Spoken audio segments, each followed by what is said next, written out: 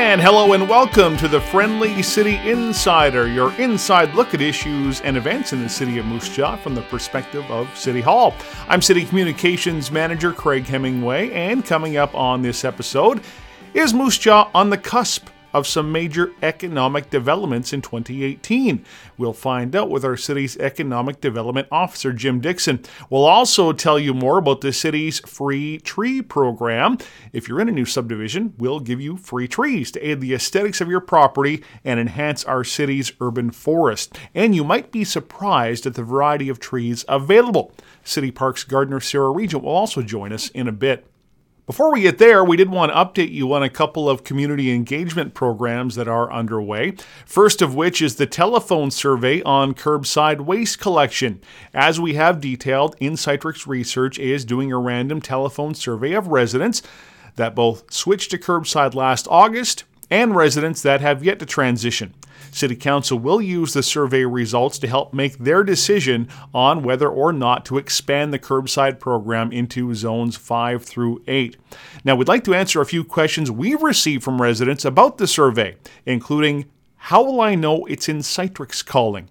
Well, it will not say InSightrix on your call display, but it will be a long-distance number with a 306 area code. And the only questions they will ask will be related to waste collection in the city of Moose Jaw. If somebody calls you from a strange number and start asking questions about something else, especially your personal information, it is not our survey. And another question is related to cell phones, and InSightrix tells us that yes, they will be calling some cell numbers as part of the survey, understanding that more and more people are giving up their landlines.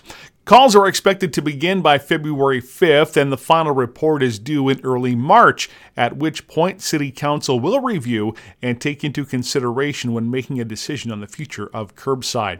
The city is also looking for your input into the potential of marijuana retail licenses in Moose Jaw, and we'll tell you more about that after our first guest.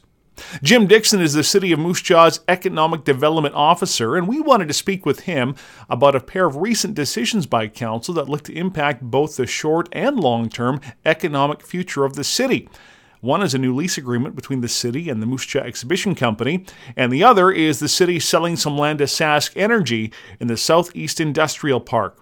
We began our discussion with the Exhibition Company lease agreement and what that means to the potential development of a new Canadian Tire store along Thatcher Drive East.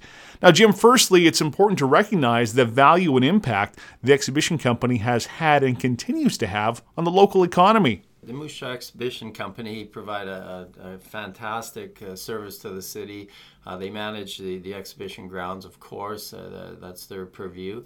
And they attract a lot of events for a lot of years into our city. And it's a good, excellent economic driver. So we have a great partnership with them, obviously. They provide a great service for the city. They manage a big hunk of property there. They've determined in the last little bit, and it was really precipitated by an offer to purchase property there by a Canadian Tire company that want to relocate. And the exhibition company, and as a good partner of the city and recognizing the importance of a development of that nature, have agreed that they have excess land there and that they would want to give it up, sell it, and basically allow for the development to take place. So the lease agreement with the exhibition company is a long-term. It was coming up for renewal in 2018, and so this was a good opportunity with this proposed development to look at that now, and fortunately everything's worked great, and it's basically cleared the way for the Canadian Tire development to move forward. Where are we now? We say we've cleared the way. Do we have any sense on where this Canadian Tire project sits? Right. So now the land that's been made available and Canadian Tire will purchase meets their needs. It also meets the needs of the exhibition company. So that is a win-win situation.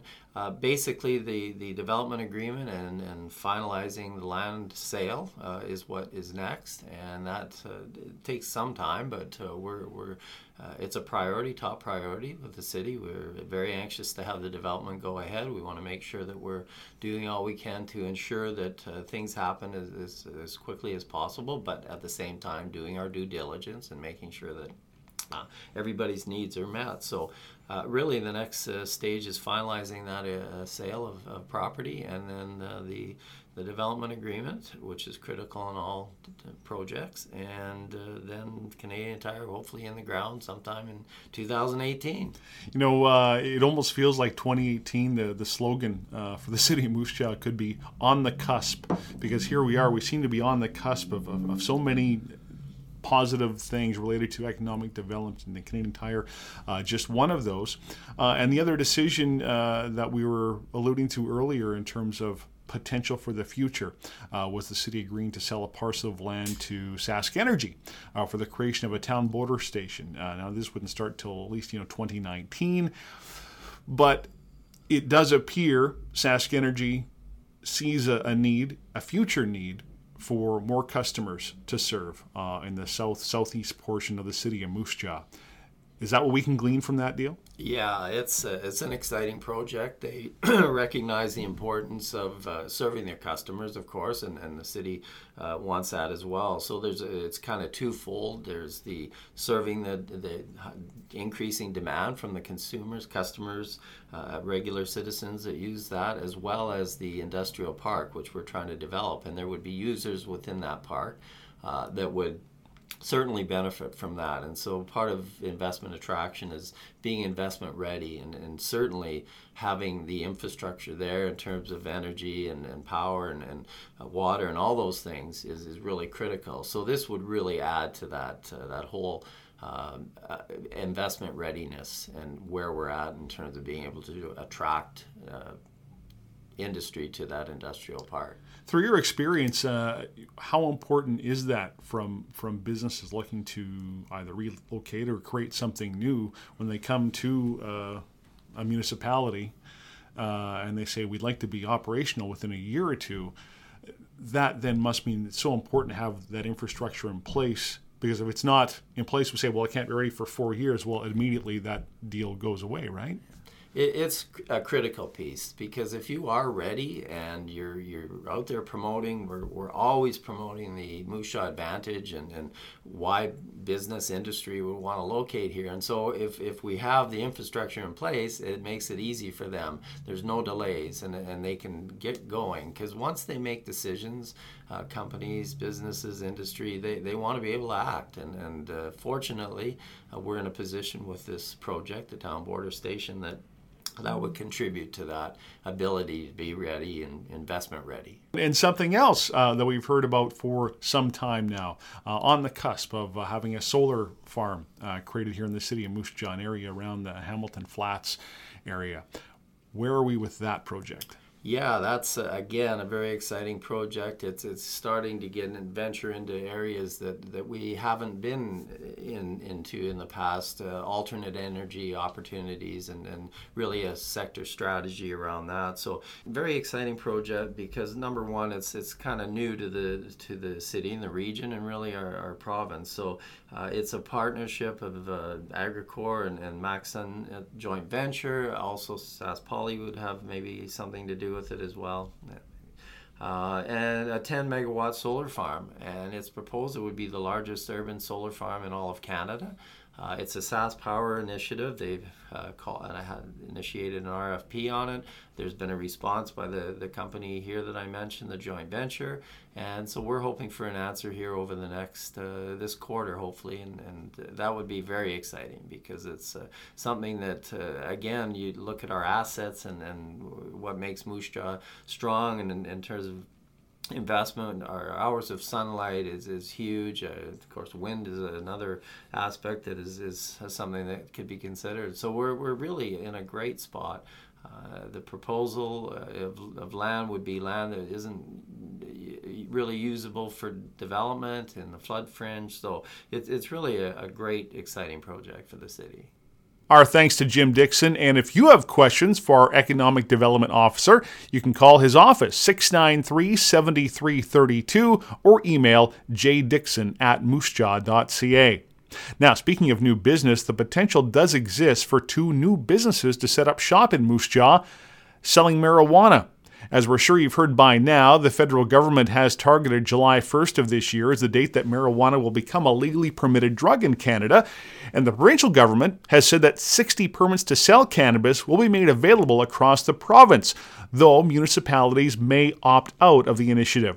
Now, a lot of unknowns at this point, but we do know the city of Moose Jaw has the option of receiving 2 of those retail licenses, and the matter will be discussed at the next regular meeting of City Council, Monday, February 12th, 5:30 in Council Chambers. Anyone wanting to make their opinion known on this subject, you're requested to submit a letter to the city clerk's office. You can email cclerk@moosejaw.ca and do that by 5 o'clock Monday, February 5th, so members of council can give careful consideration to the matter in advance of the meeting. And if you want to address council in person at that February 12th meeting, you need to alert the clerk's office by 10 a.m. on Monday, February 12th. Now, on to a different greenery-related matter. Expanding our urban forest. The city of Moose Jaw is once again trying to populate new subdivisions with free trees. How does it work? How will a variety of trees reduce insect infestation? To answer those questions and more, we're joined by City Parks Gardener Sarah Regent. And Sarah, thanks for joining us. Yeah, you're welcome. It's good to be on the podcast. Well, thanks for coming here. I did want to talk about a program that, a little over 10 years ago, our family got to take advantage of, and that is the free trees for subdivisions. And now is the time, if you're in a newer subdivision in Moose Jaw, to get your orders in for those trees so that when the time comes, planting season arrives, you're ready to go, right? Yeah, that's right. So our deadline this year is actually February 9th. So it is coming up. That's a Friday. And so we have that deadline to get in your tree order. And that's so we have a bit of time to make sure that we can actually get the kinds of trees that everybody wants. We do have 15 different kinds of trees people can pick. And that goes to having species diversity in our city. So if we have a lot of different kinds of trees, it adds a lot of interest, and it also helps protect against diseases and insects coming through and destroying all the trees, because usually they're fairly specific. So yeah, we have this great program. Quite a few people actually take advantage of it. Of course, we'd always like to see more. And just for clarification, this year the new subdivisions that are eligible for trees are Iron Bridge, West Park, and West Heath. Okay. Covered a few things there, and I want to go back to what you just mentioned about the diversity of trees.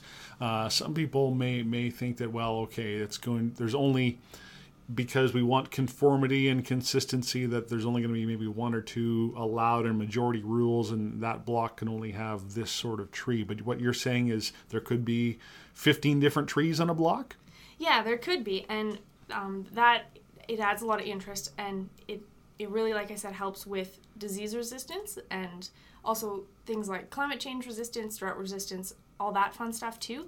All comes down to species diversity. That's why we see problems with like Dutch elm disease, how we have quite a few problems here, and they've had a lot out east where all the elms were wiped out because it was just solid elms. And so to prevent that, because you never know what the next disease is going to be or what the disease is going to be in 30 or 40 years, we like to have a good diversity of trees everywhere. And so we can get up to 2 trees per property? Yeah, and it depends on the size of the property and what's there. You do have to have quite a bit of space for a tree to grow, because while the trees you get now are small, they're around that 7-foot high range, and they're only, maybe 3 feet wide. They get big. Some of our trees can get up to 40 feet wide, so you need to account for that when you're planting them. And so that's something that when you apply, we do check. We take a look at, are there driveways, are there sidewalks, how wide is the lot, how much plantable area is there, and what kind of trees have you requested? Because with smaller trees, perhaps you could maybe fit 2, whereas if you picked a larger tree, only 1. And so we take that all into account for you and we let you know. And that way we avoid overplanting situations. And if we want any more information, again, it's all on the website, moosejaw.ca, and the Free Trees program, the application deadline is February 9th. Just you can call the Parks and Rec office as well and ask for Sarah, and they get the details you need there. So I mentioned we are middle of winter, and not much in the way of gardening going on, but we do need to remind residents that now is the time to be pruning your trees, right? Yes, winter is actually the best time to prune most trees. It's just easier on you because there's no leaves, so it's a lot easier to handle pruning them. And it also makes sure that you can prune them and they have time to heal right from the very first warm day of spring. They can start healing right away, and they have all their nutrients already absorbed into the wood and the roots, so you are losing less nutrients from the tree by pruning in winter because you're not removing all that energy it's put into the leaves. And it's a good time because it's very easy to see the structure of your tree or your shrub, so it's a little easier to see where you might have rubbing branches or branches with diseases like blacknut. It's really easy to see those and get rid of those now. Let's stick with trees and talk about some trees in our city that may be dying off. What is the process of tree replacement, and whose responsibility is it for that process to happen? With any city-owned trees, so anything in parks or on boulevards, which there are boulevards on every street, if we have a tree that needs removed from there, because the city will remove it, clean it all up, and then we will offer the homeowner that's closest to that tree a free replacement tree, very similar to the trees for new subdivisions. So we'll let them have a pick of trees as well. Sometimes we'll offer a little bit of guidance, just in terms of the space, and sometimes with older neighborhoods, you have a lot of trees already existing and sidewalks and that kind of thing to consider. But yeah, we definitely do want to replace trees. Otherwise, all these trees in the older neighborhoods are roughly the same age. And so if we're not replacing trees, they'll soon have no trees. So definitely if you notice anything, a tree looks like it's really in decline or has some sort of disease or something, let us know, and that way we can inspect it and we can take a look and decide if, a little bit of pruning and watching, we can maybe restore that tree and get another 10 years out of it, or maybe it is time for that tree to go, in which case we'll take it out and then we'll put a new one in to keep the number of trees about the same. Okay, with Sarah Regent, our Parks Gardener here at the city. Not too much else to add, I suppose. Again, it's really all gearing up for springtime and some of the programs that will return through spring, summer, and fall, and keeping on the tree theme. The last couple of years you've done tree identification. We can assume that that's something that'll come back again to get us even more familiar with what trees do exist in our city. Yeah, so we do have a tree ID workshop planned for May. And so you can check out the Winter Spring Rec Guide for that. And we have a couple of other gardening programs happening this spring, as well as a composting program. Awesome. We look forward to having you again on the podcast soon to talk about that. I know once we start hitting that springtime, it's going to be the whole theme of gardening and community cleanup and all those related things. And composting plays a huge role in that, and could be playing a bigger role in our city and the role it plays in waste in our city as well down the road. Of course, it's all linked together. So Sarah Regent, Parks Gardener, thanks for joining us. You're welcome. That almost does it for this week's episode, but before we go, I have to say a quick way to go to our Parks and Rec crews here in Moose Jaw for creating and doing a bang-up job of the new Croca Curl rink at Elgin Park. Just the third in the province, and yes, it is a combination of crokinole and curling. And we encourage you, your family, co-workers, it's a great staff party, anyone to book some time and play Croca Curl. You can find all the details on how to play, how to book, and more at the website, moosejaw.ca. And on that note, that ends another edition of the Friendly City Insider podcast, which, by the way, you can now get through iTunes or on Android through your favorite podcatcher. Thanks for listening. I'm Craig Hemingway.